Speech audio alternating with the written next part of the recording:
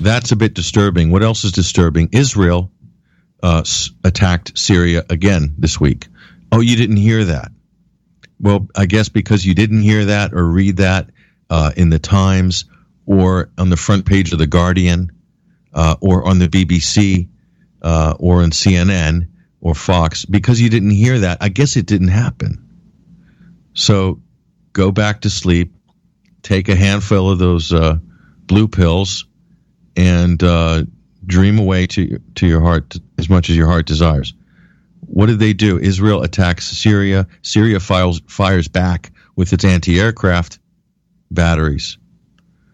And then, as we predicted, we covered that story a few days ago, and as we predicted, Israel's response was predictable. Defense Minister Avigdor Lieberman, who is the same, I believe, Avigdor Lieberman who said that Palestinians need to be hunted down, and something like that. Those who, are Arab Israelis who weren't on the program need to be hunted down. I don't know. I have that article. I'll go pull up later in the show.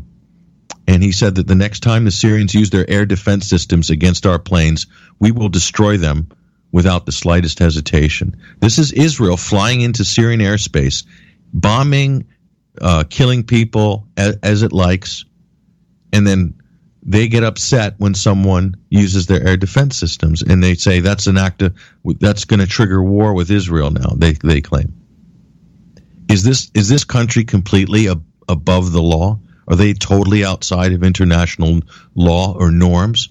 Where's the UN Security Council? Imagine if Iran made such a statement.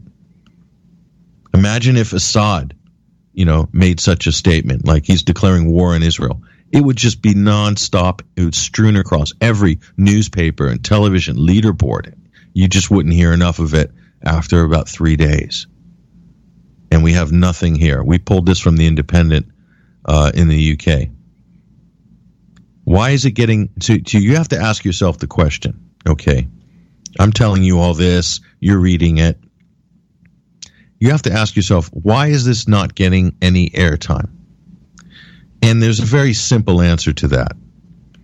And let's cut right to the chase. The reason it's not getting any airtime is because Israel is in the wrong. Okay? Israel is out of control. Israel is violating international law. Israel is potentially stirring up a lethal and toxic pot. An expanded war in Syria involving Israel. What a nightmare.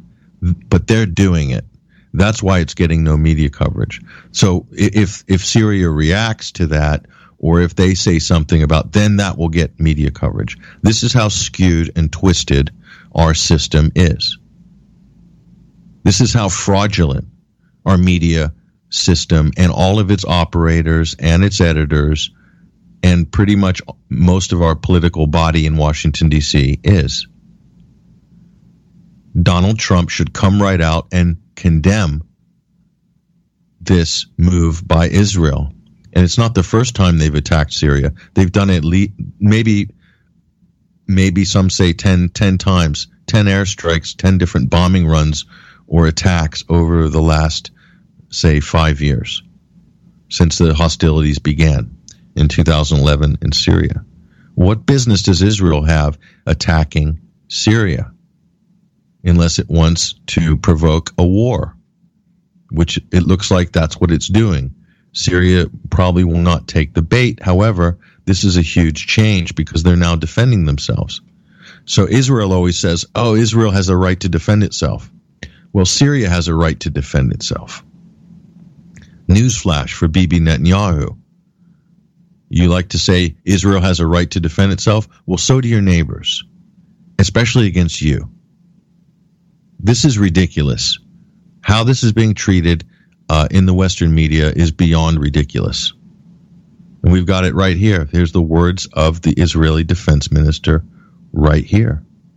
So it's interesting. So Israel carried out airstrikes near Palmyra, and a Syrian army spokesman said to help ISIS terrorist gangs in a desperate attempt to raise their deteriorating morale and divert attention away from the victories of the Syrian army is making in the face of these terrorist organizations. Well, you could say that's true. Because what other business does Israel have going and attacking targets in Palmyra, disrupting the Syrian army's operation to flush ISIS from the area?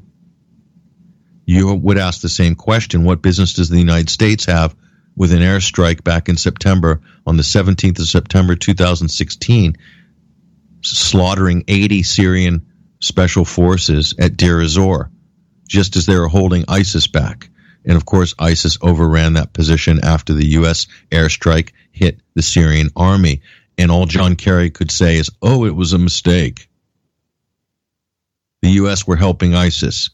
Technically, Israel is helping ISIS. This is a problem. Why do the United States, how can you make such mistakes? They're supposed to be the greatest militaries in the world. They don't make mistakes.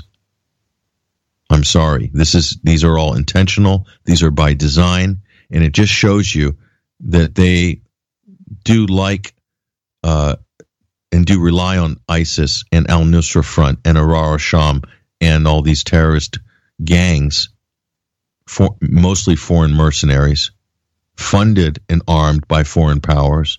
They like them because they're doing their job on the ground, which is trying to destabilize Syria and overthrow the current government in order to replace it, hopefully, with a puppet regime and just have jihadi mayhem all across the country in general for the next 10 years, to the point where it's going to require permanent international coalition forces there, like Iraq, to keep law and order and keep the peace, blah, blah, blah. Same old story. Haven't you heard it before?